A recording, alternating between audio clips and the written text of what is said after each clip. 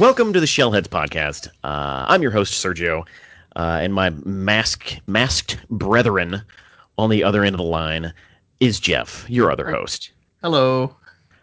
We are still we're still distancing ourselves from people and each other, which is a shame.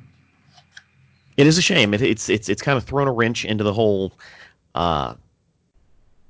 Shellheads schedule. But we're getting through it. We're what's it called? Flattening the curve. We're here for episode, what is this, 34. Episode 34. And we are, this time, talking about the original Mirage run again. It's what we kicked off this whole podcast with, and it's what we're going to keep hitting until we get through every single issue. This is a very, very exciting episode for me today, because we're finally diving into like what I consider the magnum opus of the Mirage like comics run. It's the best thing Eastman and Laird produced when it comes to like narrative story in the entire run of the Mirage comics. After what I've read, I'm inclined to agree 100%. Yeah. We're going to be talking about City at War. Or not all of City at War. Let's pare this down.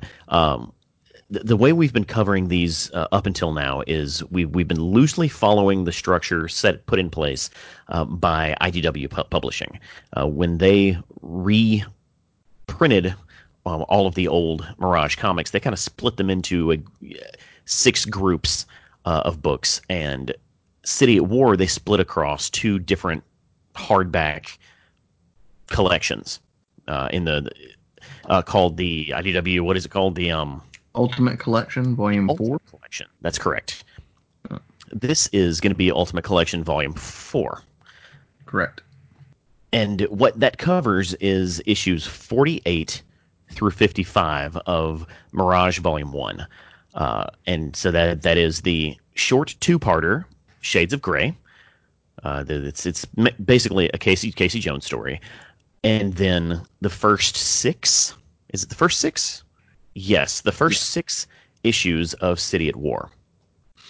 A really good number of issues to wet your whistle. Oh, yeah. Because a lot happens in this run. And I'm very, very excited to talk about it. Specifically with you, Jeff, because I don't want to spoil it, but hey, Jeff, have you ever read this before? I have not.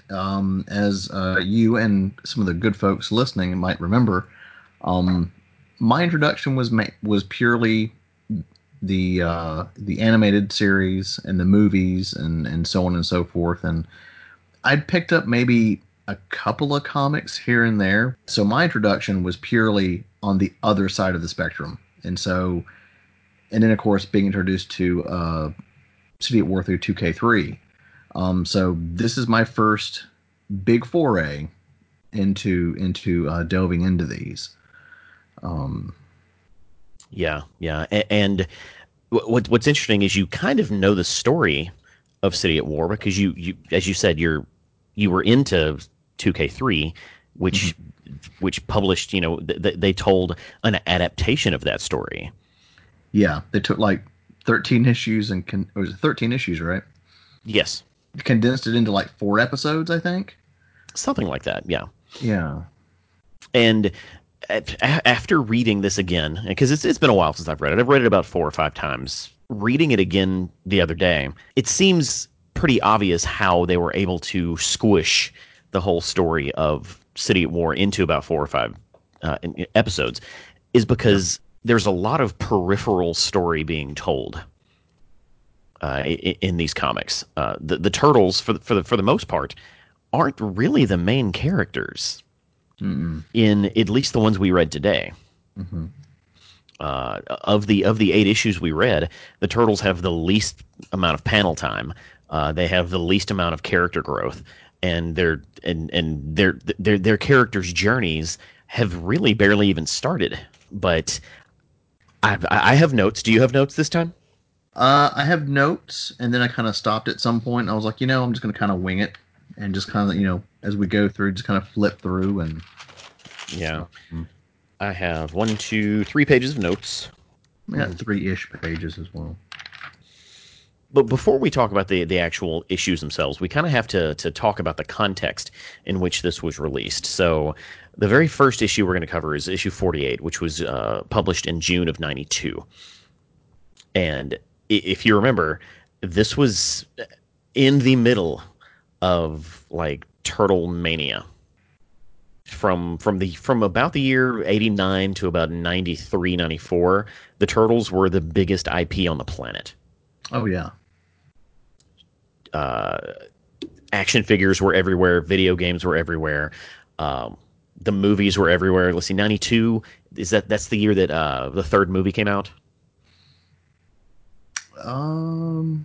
Yeah, because the first one was in 90, second one was in 91, third one was in 92, I believe. This was, of course, the Turtles had been kind of pigeonholed as this goofy kids franchise for a couple of years now, and the Mirage book had I don't want to say been kind of thrown to the wayside, but for about 20 or so issues, 25 or so issues, it was just being written and drawn and created by third-party creators who may or may not have had any official affiliation with Mirage Comics.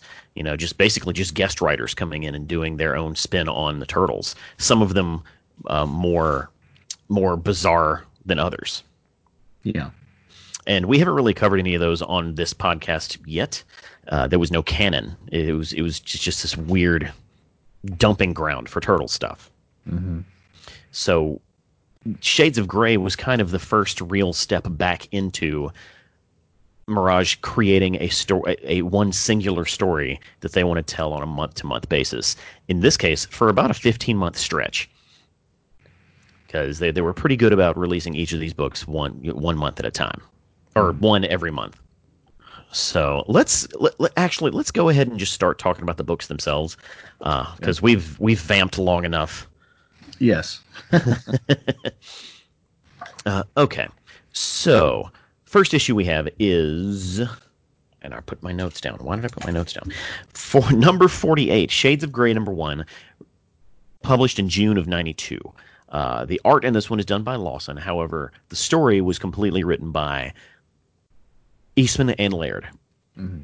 Something that they had not done, hadn't really done for an entire book since, I believe, the end of Return to New York, which was what, issue 21? Yes, it was issue 21. That was the last time they had collaborated on a book together as, you know, an entire book. I'm sure they did like one-shots here and there because they had a bunch of collections coming out.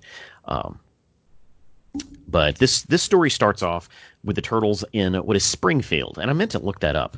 I'm assuming that's like Springfield, Massachusetts. Probably. Because they were in. The Simpsons are. No, not there. Oh.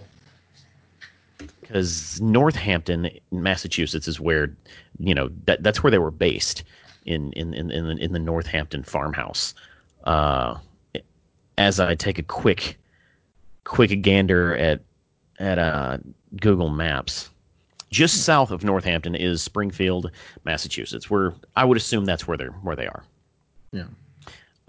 They're doing an exercise where Casey drives into town, hides somewhere, and the Turtles have to then show up 3 hours later, find him, and basically capture him and bring him home. This is ninja hide and seek. Ninja hide and seek. It's a cute idea. The thing is it doesn't really happen because things go very sideways very quickly. Yeah. Let's see. April drops the Turtles off, and her car breaks down.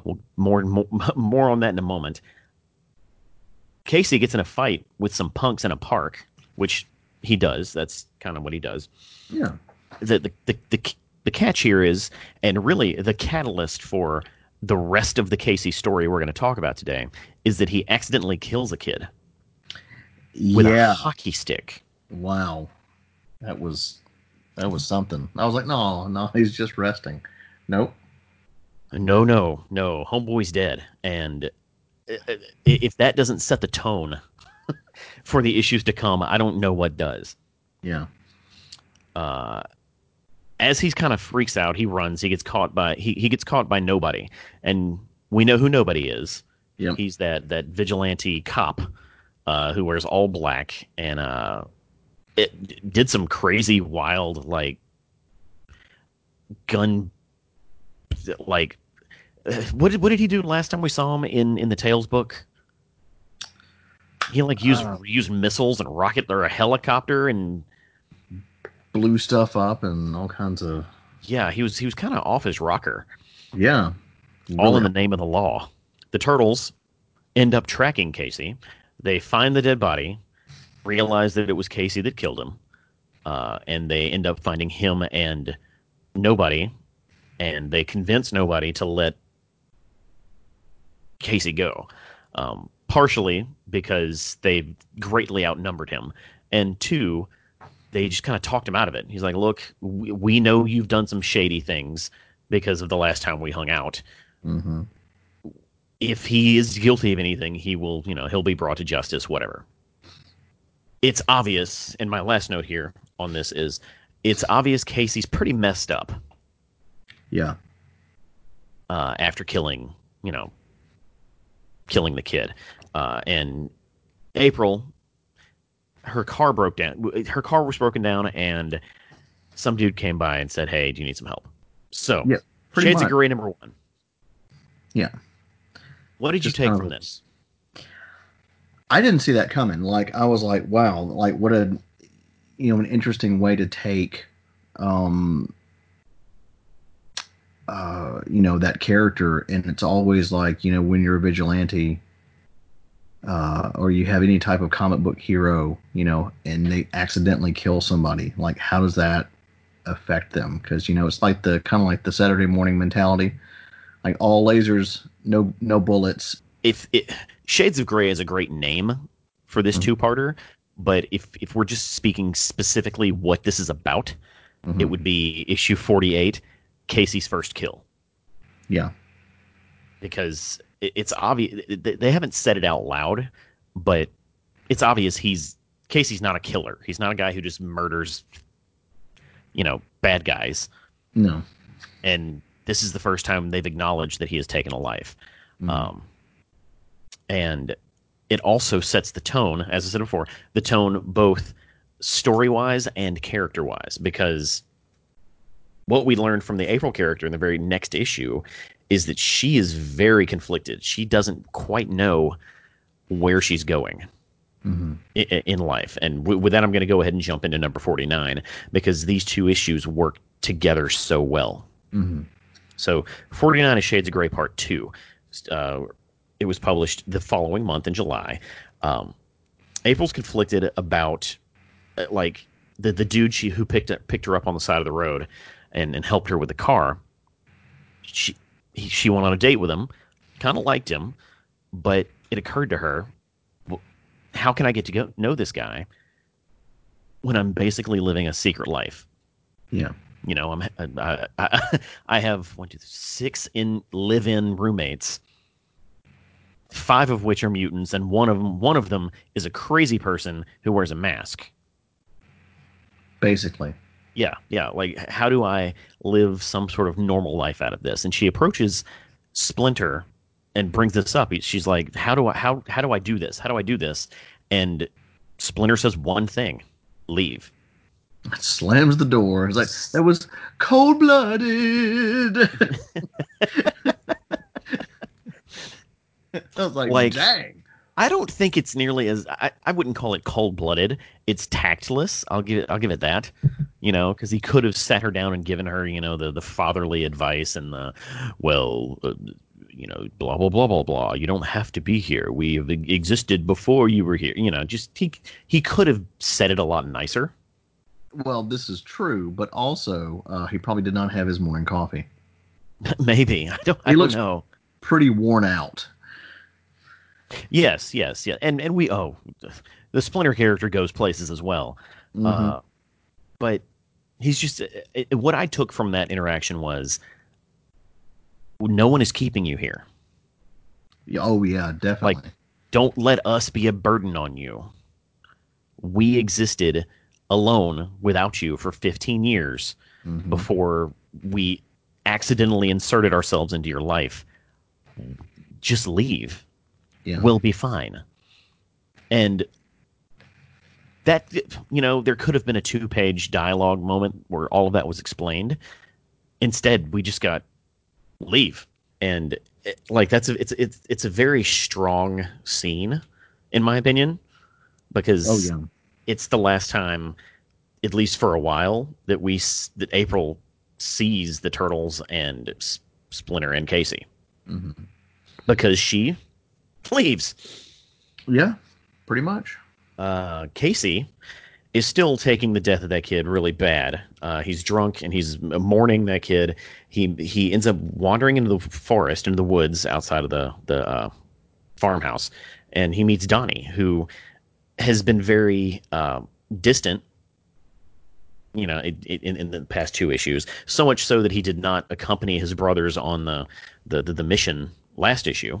Mm-hmm. And drunk Casey's like, "What's up with you, man? Why do you think you're better than us?" And blah blah, just being a drunk a hole. Oh yeah. And Donnie's like, "Look, I'm just hanging out here. Like, you don't want to do this. Calm down. We'll talk about this when you're sober." And ultimately, Casey just picks a fight with him. And obviously, Donnie, being a ninja and a better fighter and not drunk, immediately takes him out and knocks him into a ravine or a river, not a river, like a creek or a stream. Yeah. Some great panels too. Oh, wonderful panels, very artistic panels. Yeah. And I know that it's it is art, it's a comic book, it's a drawing, but when I say artistic, what I actually mean is more abstract. Mm-hmm. There's one panel in particular where there's a downed tree over the stream, Yeah. and you see it from 3 different angles as they tell the story, and the composition on the page was really cool. Oh yeah. It's very much a Robin Hood versus Little John moment. Yeah, yeah. In Robin Hood Men in Tights, Let's go with that because that's like one of the most choice movies. I love Robin Hood Men in Tights. That's one of my favorites. So the turtles are seen back in the farmhouse, kind of sparring and getting along, but just kind of being bored. Over the radio, you hear about New York power struggles, basically as foreshadowing of the upcoming city war Mm-hmm. that's going to happen. Casey goes wandering back through the park where it happened, and he meets nobody this time in his police clothes. Nobody basically says your story checks out. The 2 kids turn themselves in. Turns out what you did was in self-defense, and it doesn't really make Casey feel any better because he Yeah. knew he was in the right. He still is just visibly upset that he killed somebody, and that's pretty much where the issue ends. It's a very emotional 2 issues. They're tied together very closely, Mm-hmm. and the events of these 2 issues catapult the beginning of City at War with issue 50. What'd you think of that? Again, it's another very strong issue. Artwork differing from the first part. Still, I mean, still enjoy the artwork, of course. Of course, April looks more um, like animated series April, which I thought was kind of interesting. Yeah, So she changes kind of a little bit, you know. But no, I dig it. Um, Again, it's an interesting way to take his character, and it adds more to it, which you didn't have much there before in kind of previous issues. Um, and it was good to see Nobody again, even for like a brief minute, right, right. because he's a fun character. And yeah, I can definitely see why they didn't adapt this into any episodes of 2K3. Oh, yeah, yeah. Um, Although it could have been very dramatic, they could have spun it in an interesting way. Um, But I don't know. I don't know. Like the one thing that really stands out in both of these and the books that are to come is emotion. There's a lot of emotion in these panels. Like emotion that has really not been seen in a Mirage book before. mm-hmm. Like every single character, you get an idea of where they are with their mental state and their story and how they feel about their situation. And to be honest, none of these characters prior to this run have really been developed at all. It's very true. So I really like Shades of Grey, but I the real the real kicker here is City at War, which we're going to go ahead and jump into Mm-hmm. because the this is the real prize. Yeah. So next up is number 50. Number 50 has several distinctions. One, it is the last full comic that Eastman and Laird both did the art and writing for. Mm-hmm. Like, period. And that was in what, in 92? So what's that, Oh, wow. 30, almost 30 years ago now. Wow. They haven't worked on a book together. No, they might have done, again, a couple of one-shots here and there in like some collections that I would have to break down, the individual dates of the collections and stuff. But when it comes to cover art and story by Eastman and Laird, this is the last one. Oh, wow. They did all the writing on the rest of City at War, but Jim Lawson did all the pencils going forward. This book also is I believe it's the only time the Turtles have been completely silent.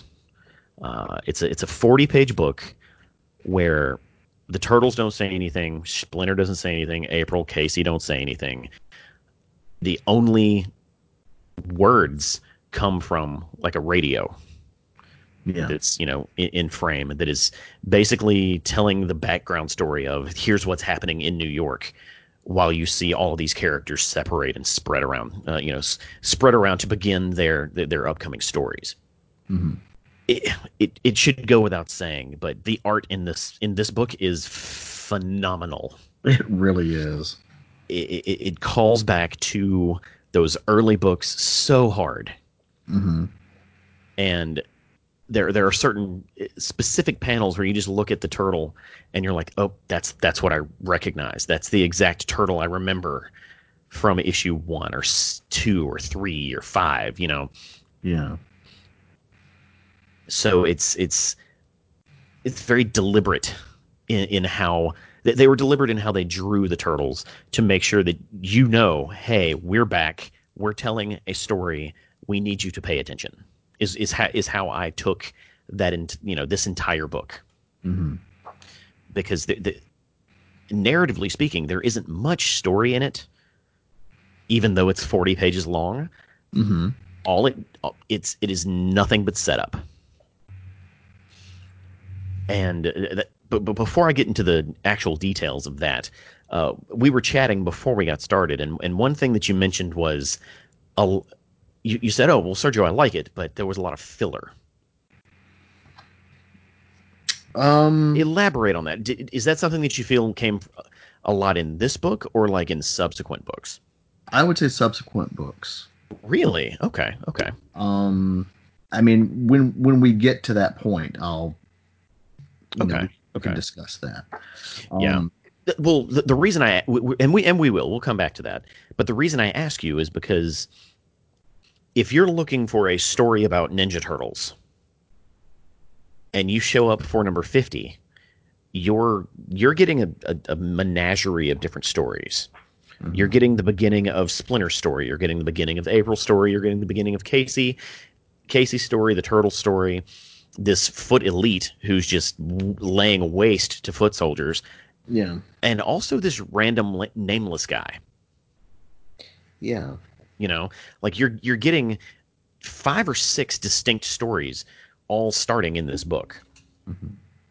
And that's really how it's told through the rest of City at War. Yeah. It's not just a story of the turtles. You're following 4 or 5 different stories that may or may not have anything in common or to do with each other. Mhm. That's why I was asking about the filler, because if you don't care about April, her stuff's going to be filler for you. Mhm. But to Oh dive no, I direct, care. I do care. what? Definitely care. Well, I'm not saying you don't. Yeah. It's just interesting that's part of what you said. Yeah.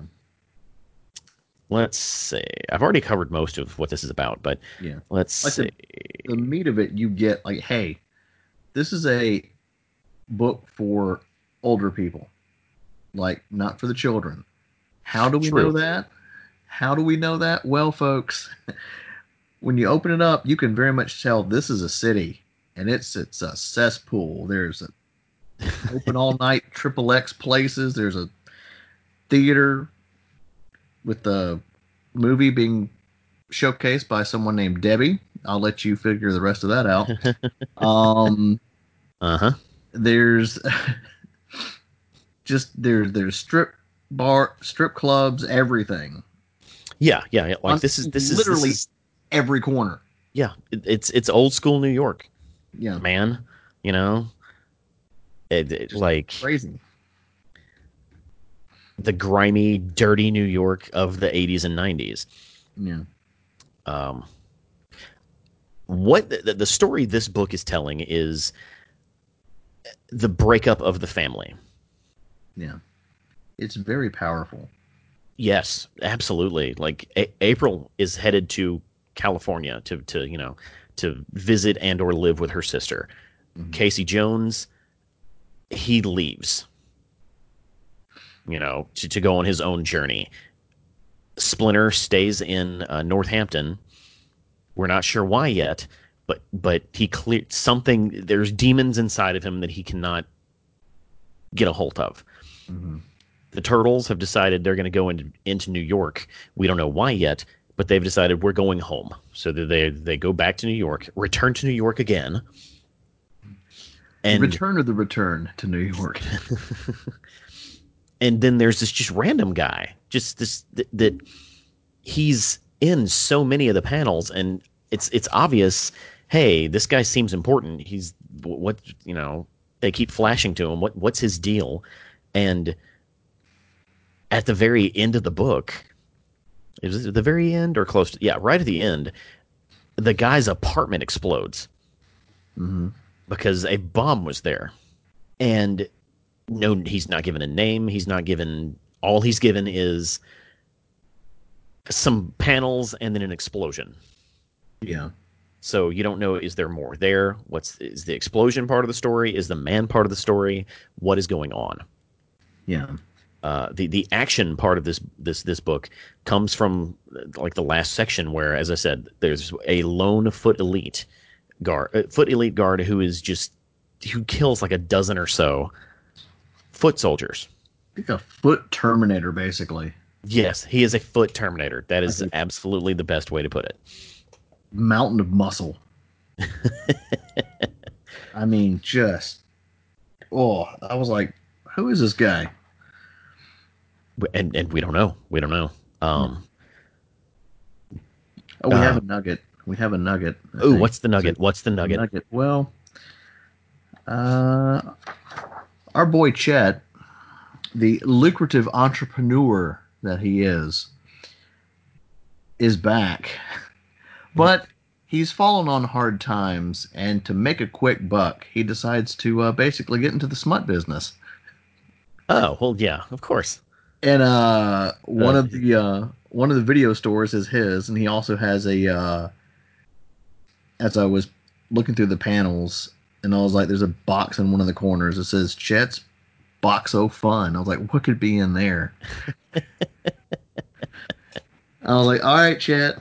hey, Chet's a man of 1,000 talents. He is. He's a survivor. Don't assume that you know anything about Chet Exactly. because you probably don't. No. But then after Um, that page, mhm. we open up to a gorgeous splash page of the family divided. Yes. Yeah. And actually, that was the next thing I wanted to talk about is God. how, as I said earlier, it's put together all artistic like. There is there is a again deliberate effort to make this feel like an indie comic book or an indie movie or some sort of art first, entertainment second. Hmm. Because the splash page that you're talking about not only has the family divided, but it's also the way it's arranged on the page is like broken glass. Yeah. And And that's not that's Layard's art, yeah, right? yeah, yeah, and not 2 pages earlier, Casey, you know, does he break the broke? No, he doesn't break the glass. He broke the glass earlier in the book, Hmm. but that's kind of an ongoing theme because if you go back to go towards the end of the book, uh, after the explosion, the shards of the broken building are seen on the next page or the next 2 or 3 pages with the family continuing to travel away from each other, just like the shards of glass. That's amazing. Yeah, yeah. Like It's really beautiful. if you really want to be a cynic about it, you can say, "Oh, look at them; they're being all uppity and artsy." Nyeh. But I absolutely don't want to do that because I I believe in the story they're telling, and the way this book is put together Hmm. helps me believe that. It's a lot like it kind of has that feel of like the classic samurai films. They're very artistic in the way that they Hmm.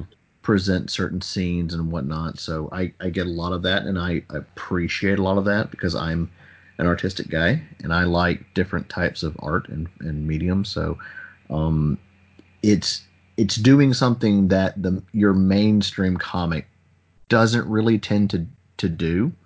It's a 40-page book, as I said. This story could have been told in 20 or less, Mhm. but it would not have had the same like emotional impact and would not have had the same gravity if it had been pared down to say 20 pages. Yeah, completely. So I'm And a huge fan of TMNT 50. Just yeah, I I really love how Laird draws turtles. Like I really really like his style. yeah.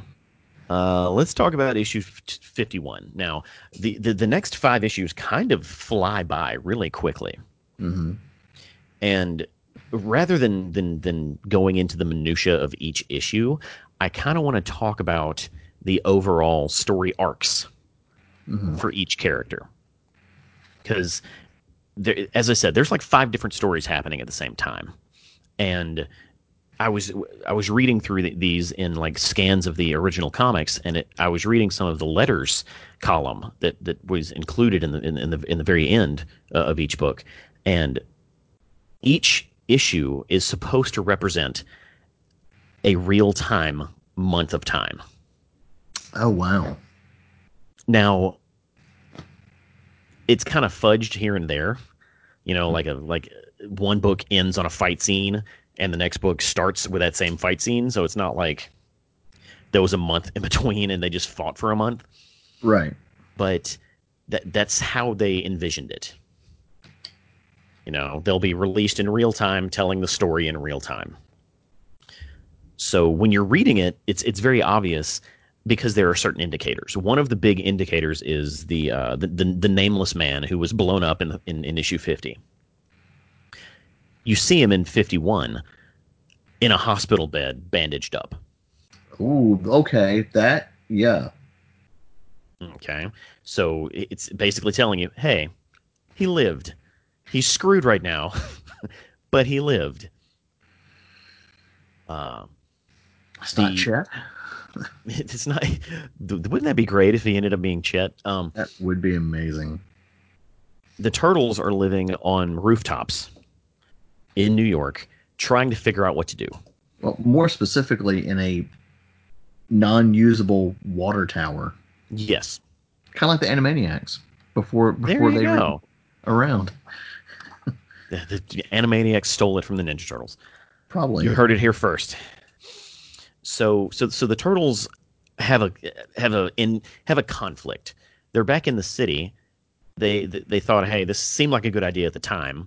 You know, this big gang war that's happening. We're kind of responsible for it because we killed the Shredder, and Hmm. now everything is unstable.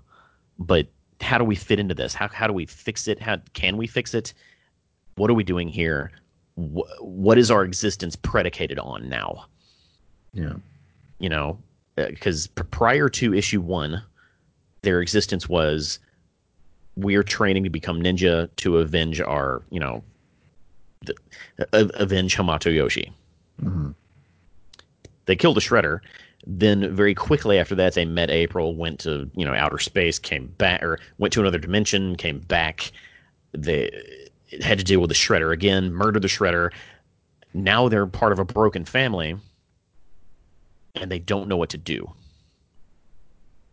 And so the first five issues, or what did we read? We read 50 through 55. So I would say the first six issues Hmm. of City at War is very much them stumbling through who they think they should become as a Yeah. collective group. A lot of back and forth brother banter. Yes. And not like the playful banter that you would hear in a movie or in a TV show, like serious dialogue about Like, we their shouldn't be future. doing this. It's not our place. You know. Agreed. Agreed. Yeah. And so they even throw around the term neighborhood watch. Yeah. They basically become neighborhood watch. And here's where I'm going to start jumping from book to book because it's easier for me to follow the story of the characters than it is the books themselves. Okay. So we have the turtles on their neighborhood watch, and they end up coming across this big what was it like a foot? It looked like a giant robot bean. Roach. It's like a giant robot roach or a flea. Yeah, yeah. And so they intervene and they start fighting the foot. They're like, here we go. Here's our purpose. And that fight immediately turns into like a giant street war. It went south It fast. very very fast. Not only were the turtles fighting this big roach thing, but dozens of uh, uh, yeah, foot members, foot clansmen, foot. I don't think clansman's the right way to put that. Oh Foot, gosh, no cut. foot. They were it were they were fighting the feet. Their feet fighting. Their feet fight. They were feet fighting. That's one of my notes. Funny. Um, so they're fighting them. And the foot elite ends up showing up Again, the foot again. terminator. Just whoa. Yeah, just there to terminate some feet. And then the cops show up with guns, and the Foot Clan show up with rocket launchers. Like everything is just gone completely off the rails. It's And bonkers. yeah, like there's some bonkers pages, like panels, like just full on war in the middle of the New York streets. And Leonardo very, very, very smartly is like, we kind of need to leave. Yeah. Let's Like, bounce. this is really bad. We need to leave. And they're like, did we escalate that? Did we make it worse? Did more people die because we inserted ourselves into something that we had no business of inserting ourselves to? Did we expose ourselves? All Is of the this too above. Yeah, is this too big for us? I think is no, not no, the wording was, are we in way over our heads? Yeah. And that's kind of where an issue ends. It's just like, are did we bite off more than we can chew? Is this what we're supposed to do? And then the next two issues are basically them coming to terms with that. They're like, we had a purpose. We thought we knew that purpose, Hmm. but it is so far beyond what we are able to control that there's really nothing we can do. And You know those scenes at the end of movies after the cops show up and they always give them a blanket to throw over Yeah. the victim's shoulder. Yeah. It's like, oh, everything's gonna be fine. Here, wear this blanket. Well, there's in this issue after they escape that fight, they're all seen wearing blankets because it's now a winter. Yeah. But it is very much. It looks as if they are the victims of that battle, Oh, and without a doubt. emotionally they are. That's a good analogy or good um what's the good tie-in? Interpretation. Yes, interpretation. Very good All right. Well, interpretation. thank you. Thank you. Yeah. I had to do the old seventh inning stretch. Oh, okay. Are you ready? Yes. All right, here we go.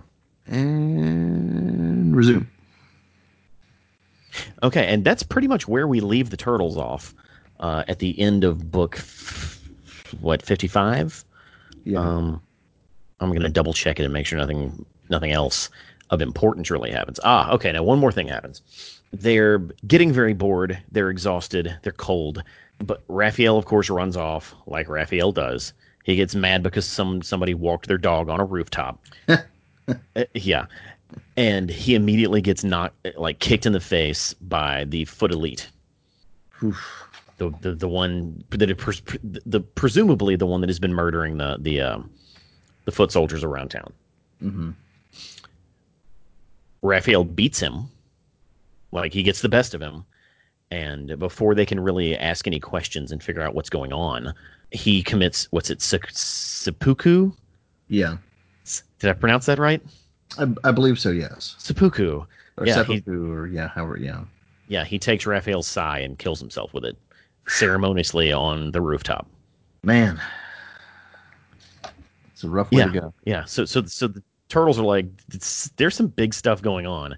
They realize that guy had been at the big street fight, a couple months back. Mhm. So the turtles are kind of lost.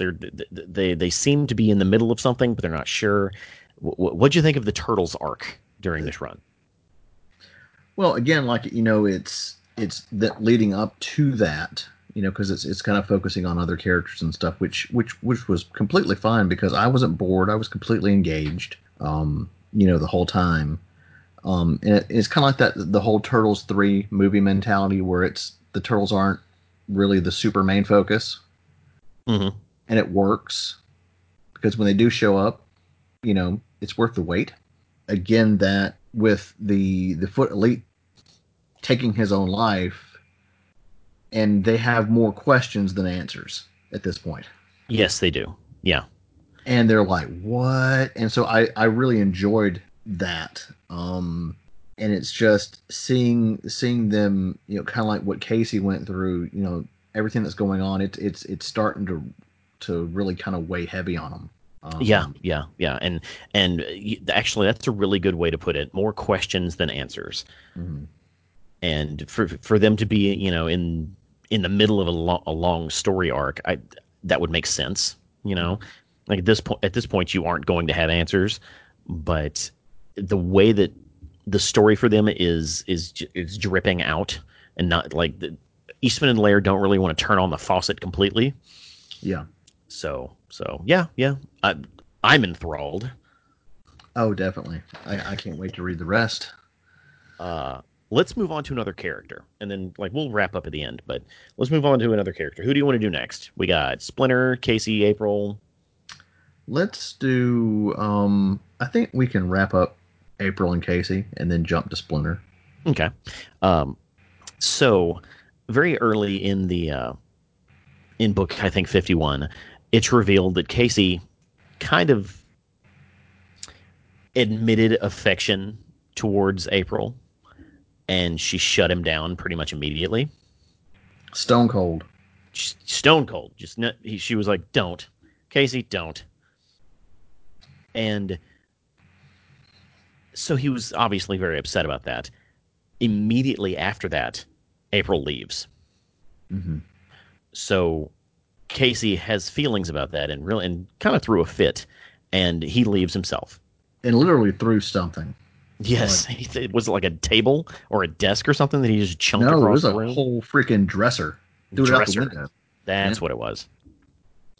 Um, and he leaves. He doesn't indicate what his destination is. I'm not sure he even knew what his destination was, but he drove for 20 hours straight, Whew. to the point where he was kind of falling asleep.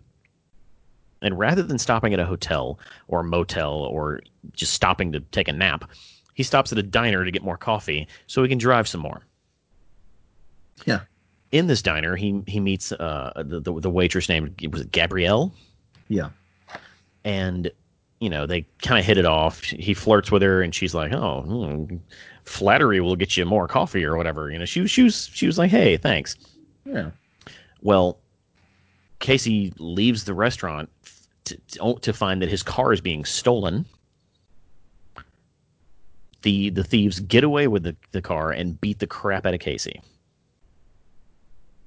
He the Gabrielle comes out, tends to his wounds and says, "They really got you, didn't they?" And takes him back to her place to, let him rest so he can call the cops in the morning. Mm-hmm. Well, she leaves for work the next morning, and Casey never calls the cops, never leaves, stays there and cooks for her. And then the months pass, and he's still there. He's still there. They're hitting it off. They're a couple. They seem to be happy. She admits to him that she's pregnant. Say what? Yeah. Not pregnant with Casey's baby, Oh. pregnant with somebody else's. She had kept this from him, thinking that he would leave when when he found out that she was having some other dude's baby. But of course, she was pregnant when she met him. It's not like she cheated on Casey or anything like that. Right. Casey, being the stand-up guy that he is, says, "I'm not going anywhere." And through the different interactions, we see Casey deciding who he's going to become. Like at one point, he takes a job at a grocery store. Mm-hmm. And how'd that go? Not too well, especially not for the manager. Ultimately, Casey proposes to Gabe. Gabby. Gabby, yeah, that's what he called her, Gabby. And that's pretty much where his story leaves off, is him proposing to Gabby. So Casey has left the Turtles, left Splinter, left April, has met someone else, is having a baby, and settling down in Middle America somewhere. Yeah. Which is I can't think of the another way to describe the opposite end of who Casey Jones was when Mm-hmm. we first met him. Oh yeah. Like maybe if he was a banker, but his story arc is taking him in a direction that I never saw coming when I first started reading it. Yeah. How do you feel about the Casey story? Well, I mean, it's definitely, again, I didn't see that coming, but again, it's all a part of the dynamic of the family breaking apart and going different places, or trying to forge their own path. And so Casey being hurt and jilted by April, like basically she left. I'm like, okay, well that's over, and I'm not going to dwell on it, and just kind of went to kind of go and as you said, forge his own path, and he seems very happy. He does. He does. He like towards the beginning of his arc, he's still very much reminiscing about April. He's dreaming, and in his dreams, April's there. But as the months pass, he's writing a brand new story for himself. You know, Gabby doesn't know where he comes from. He doesn't know. She doesn't really know that he hung out with turtles for a few years. Mm-hmm. So it's a really cool departure. Um, let's talk about April, because her story kind of diverges a different way. Mm-hmm. She also leaves Northampton trying to find herself. Very probably more so than the Turtles or Casey. She has no idea what she should do. Like when we met her, she was a scientist assistant. She can't go back to doing that, at least not with him. She also owned Second Time Around, which has burned to the ground now. Mm-hmm. She has abandoned her adopted family, and she finds herself traveling to California to meet or to live slash visit her sister. Her sister's name is what? Robin? Yeah. Yeah. And Robin is more of a free spirited, let's go have fun. Hey, it's not that serious. Calm down. Why aren't you happy? You used to smile so much more. Just a very carefree lifestyle. And we're led to believe that that's what April used to be like before this, series of reasons she should be jaded have hit her. Right. And her look changes again too. Like Robin looks like April, but then April, like cartoon April, then April that's in here has got black hair again. I was like, wow, you guys are switching it up, man. Yeah. It's like it's tough for them to be consistent with April, and then when you add another character, like another female character, you kind of have to choose what April's going to look like when the other female characters in the book. Yeah. Because you can't have two April-looking Aprils. Although that does happen in some of the panels, in some of these issues. I was like, wait, both Aprils have dark hair now. You know how you can tell them apart? One has long hair, one has short. No, you look at the weapons they're using. Oh, okay, good. Good. I'm so glad you cleared that up. So April spends April spends this entire arc. Well Just done. thank you. Thank you. What? Thank you. She spends this entire arc just trying to figure out how to live on the West Coast. She goes on a date with a dude, and he ends up trying to feel her up on the date, and that goes badly. And her Very sister bad. takes her to get a makeover, and she wears like a very revealing outfit to, just try to fit in on the West Coast. And ultimately, she's not a West Coast girl. She's an East Coast, jaded, lives in the cold, New Yorker. Yeah. So, where we leave the April character is a place of still very lost. Mm-hmm. Would you agree? Yes. Complete opposite of what Casey is going through, where he seems to have found his place. Yeah. But the April is very much kind of in the same boat with the Turtles, as she's also still kind of lost. Very much so. Very much so. I don't like the April story as much as I like the Casey story. Yeah. Just because I feel like there's more,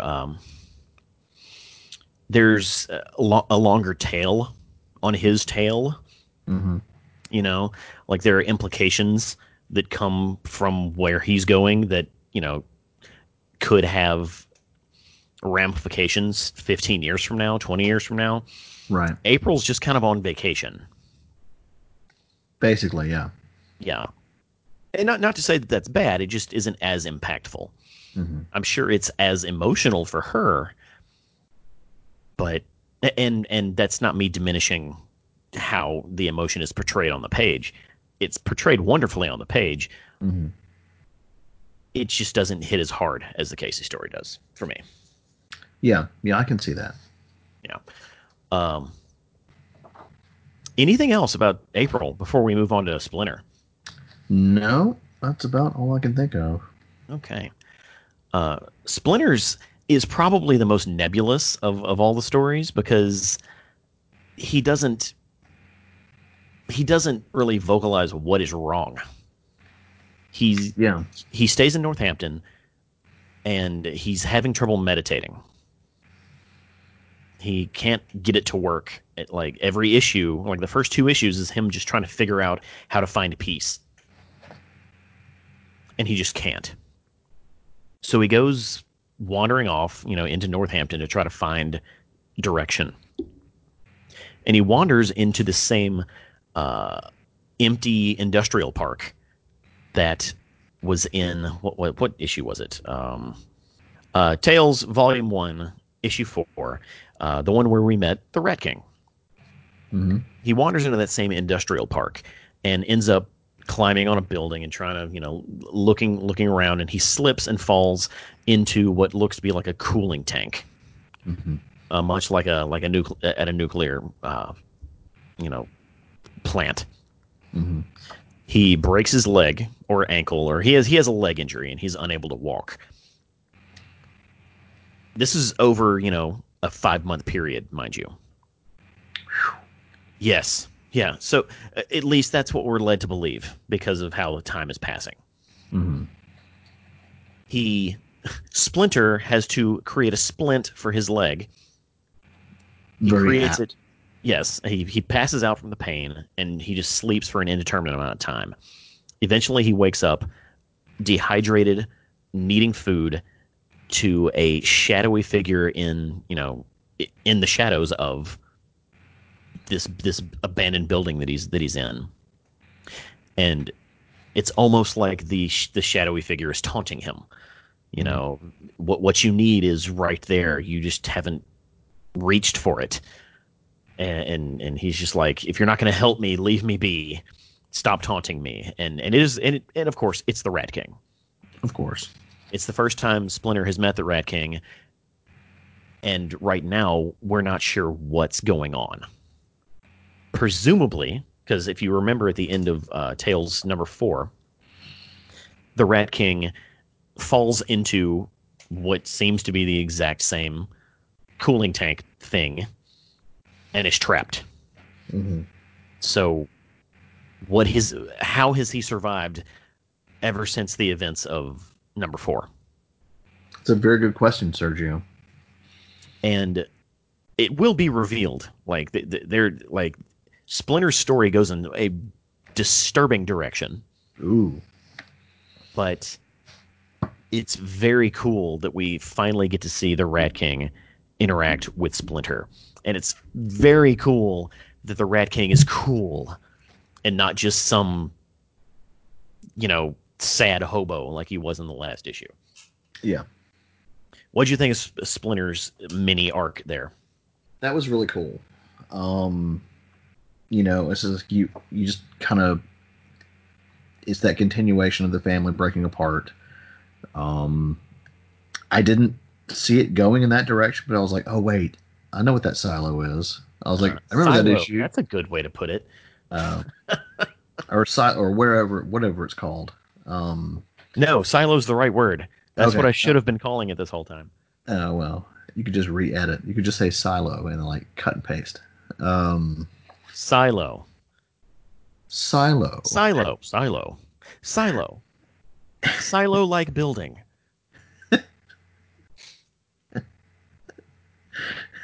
Cut print. And I was like, oh snap. Because I didn't skip ahead or anything. I was like, yep, I knew it. That jerk's back. Yeah.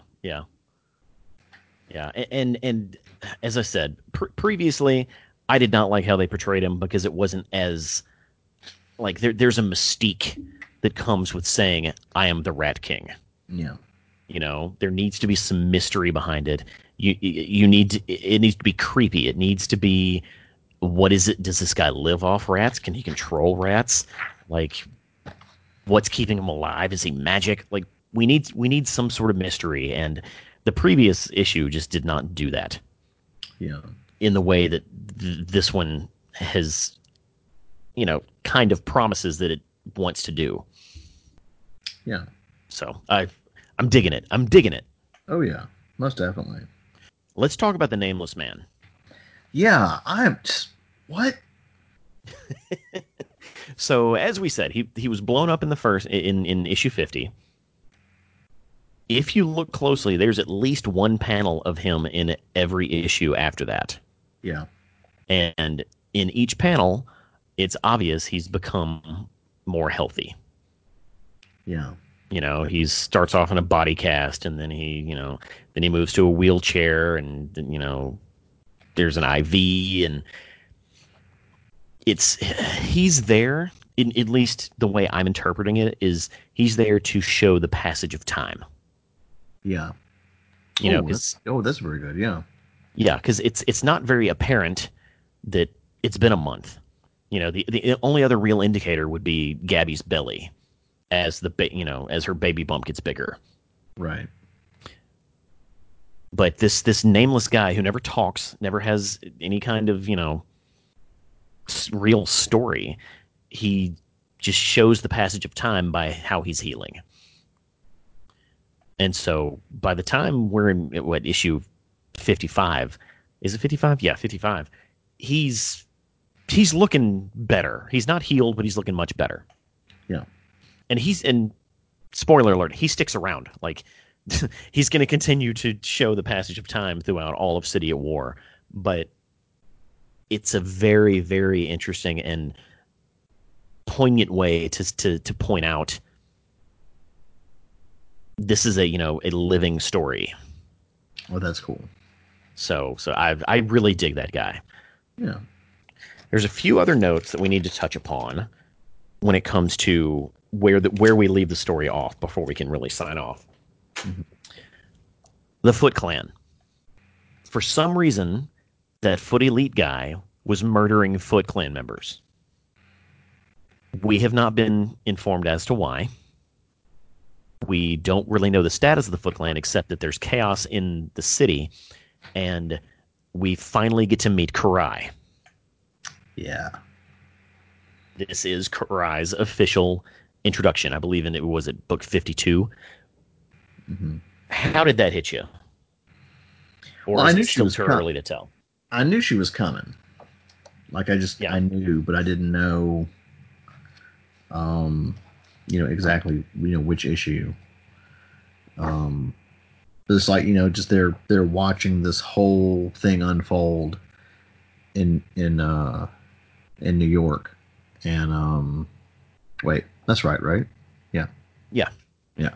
Well, she wasn't in New York, but the chaos was in New York. Yeah, and she was like, okay, it's time to go. It's time to make our move. She had a really good line where she said, "What? Through chaos comes weakness." Oh yeah, or something like that. That's a really good one. Yeah, but at this point in the story, very little context is given to who she is and why she's coming to New York, other than to take some sort of control, some sort of power.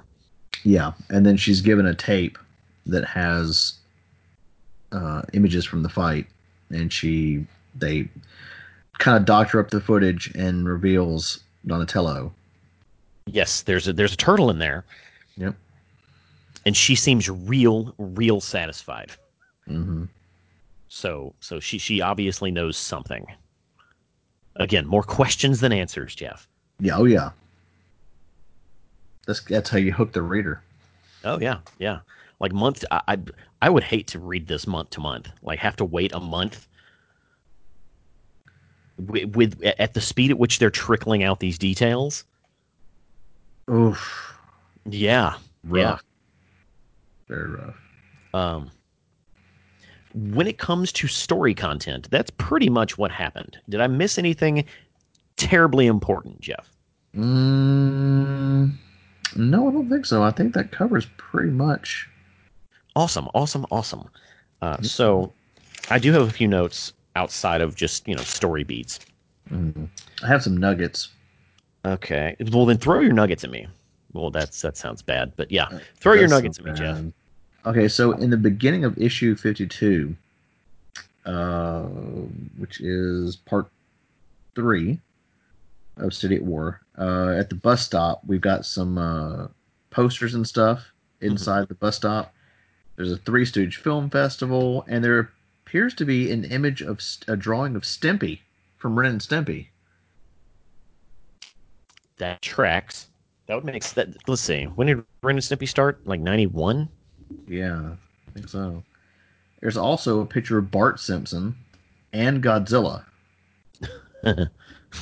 Oh yeah, Ren's on there too. He's kind of hard to see, but then there's something in the background behind that, and I can't tell what that is.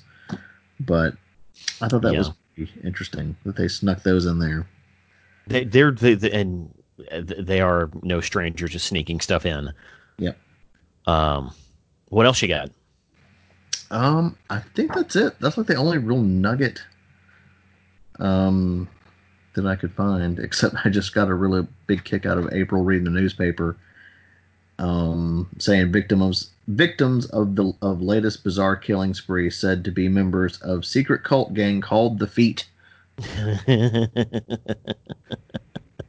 And I was like, I just laughed out loud for a good minute. You know, that's probably the most realistic thing in all of these books. Yeah, bad reporting. They're just confused reporting. Yeah. It's like they kind of got it right, but it's just wrong enough to be embarrassing. My big thing is there's not really much of anything funny No. in these 6 books Mm-mm. for City of War, like at all. It's a serious read. It really is. They just up the drama. All of the characters are in the middle of a huge like growth arc, Yeah. and I can't imagine. Again, I said this about Casey's story arc, but there isn't a story I can think that is farther away from the original cartoon than this. Oh yeah. And I'm sure Eastman and Laird needed to get this on paper at Oh, this without point a in their doubt. career. Yeah. You know, because the turtles had become something like the wheels had come off. The turtles had become something they had never even dreamed it would become, and they kind of needed to ground themselves. Mm. What are your thoughts? Oh, I agree. Um, that distinction between the Goofy cartoon and what that they had originally set out to create, um, and it I think is exactly what needed to happen.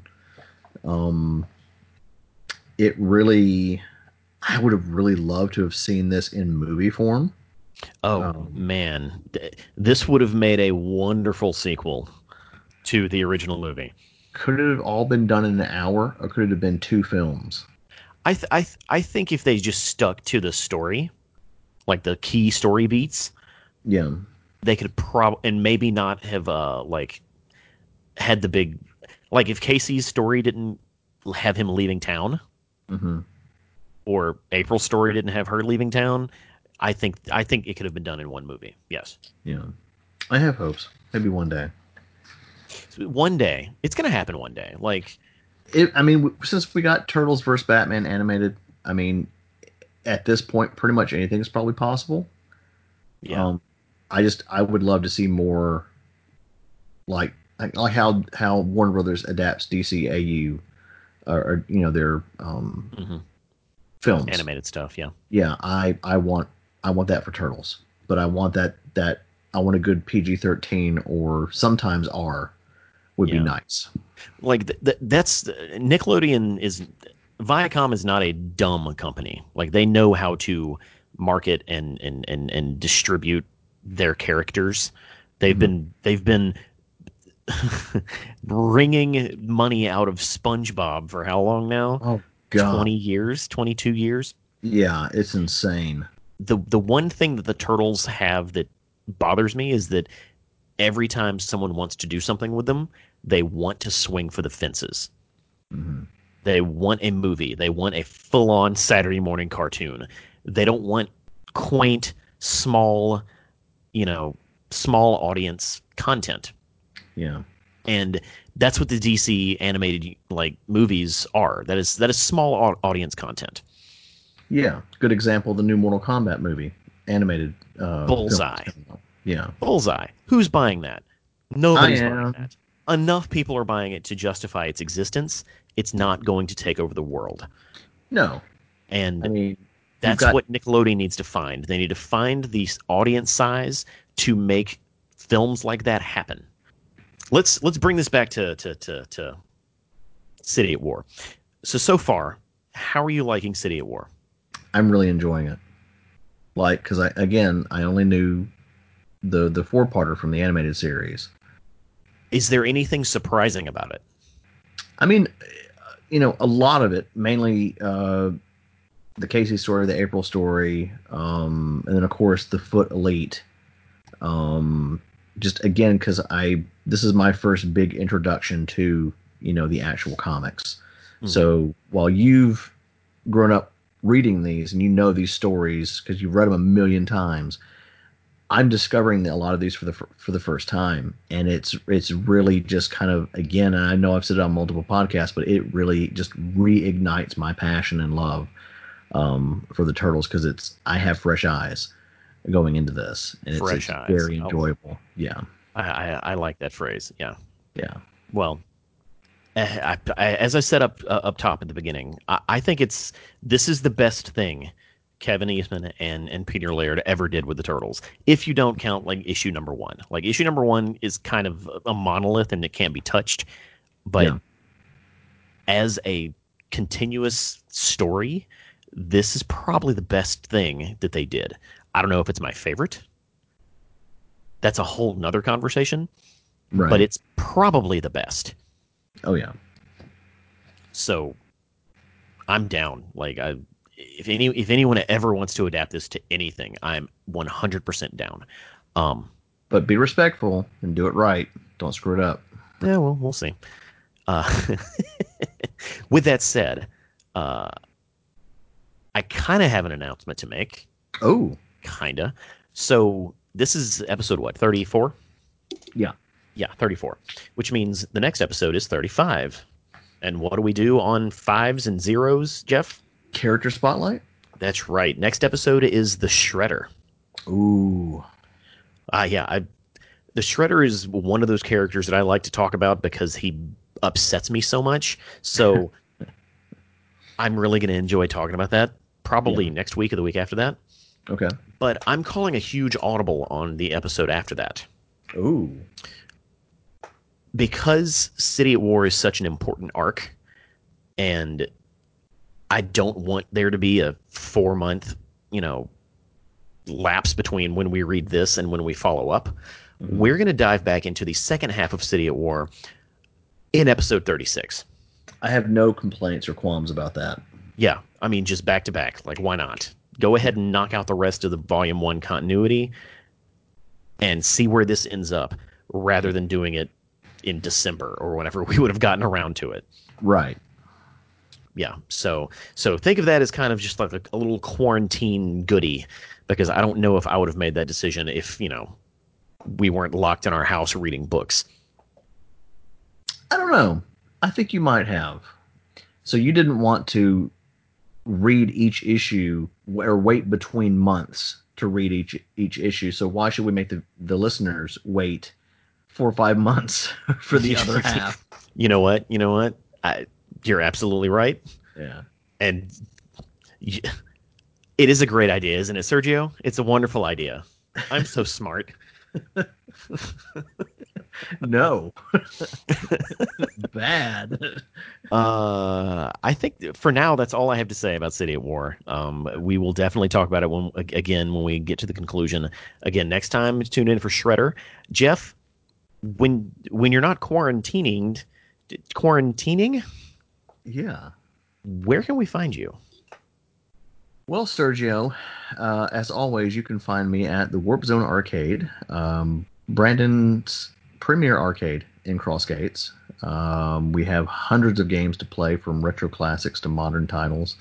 Nintendo, Sega, Neo Geo, PlayStation, all that. We do tournaments, birthday parties, events. We're always trying to find something to do in the gaming arena, as it were. Gaming is our passion, our love, and as soon as all this stuff, kind of winds down, we can't wait to say to everybody, because it's kind of driving us crazy, not getting together with everybody and having a good time. Yeah, I can't wait till y'all open back up, because I'm getting stir crazy, Jeff. I'm getting stir crazy too, and I was like, I think, if I'm not mistaken, this year actually marks our 10th year being Oh, that's open. true. So I did not see the celebration going like this at all. Yeah, and you can check us out on Facebook. Just look up the Warp Zone Arcade. You can also find us on Instagram at the Warp Zone Arcade. Look for that circle logo. Please like, share, follow, keep up with us. We try to post some enjoyable, fun content for you guys to kind of take your mind off of what's going on out there. You don't have to social distance from the Facebook page. No, you do not. Uh, well, awesome. Where can we I'm find you, Sergio? I'm glad you asked. Um, Basically, realitybreach.com. Reality Breach, of course, is a podcast and a podcast network. On that network is where you will find Shellheads, which you apparently have found because you've made it to the end of the episode. We have a whole bunch of other podcasts that we're producing. We are continuing to produce them through the COVID quarantine situation. We've done a whole bunch of episodes specifically about COVID stuff. So you can check those out. You don't have to. They're really fun. Some of them are really, really, really good. If you don't want to jump directly into our podcast, you can definitely follow us on our socials like Facebook, Twitter. I think that's it. Yeah, that's all those two. Those are the only two that Reality Breached has. But Shellheads, the podcast you're currently listening to, we are on Facebook and we have an Instagram that I've been posting stuff to. Ooh. I'm dangerously close to going live on Instagram and just doing a rundown of my infamous Ninja Turtles China cabinet. Ah, the China cabinet. Dangerously close to doing that. I just need to have one or two too many quarantinis. Ah, the quarantinis. But that's all we got for this episode. Tune in next time. I'm Sergio. I'm Jeff. And we're Shellheads.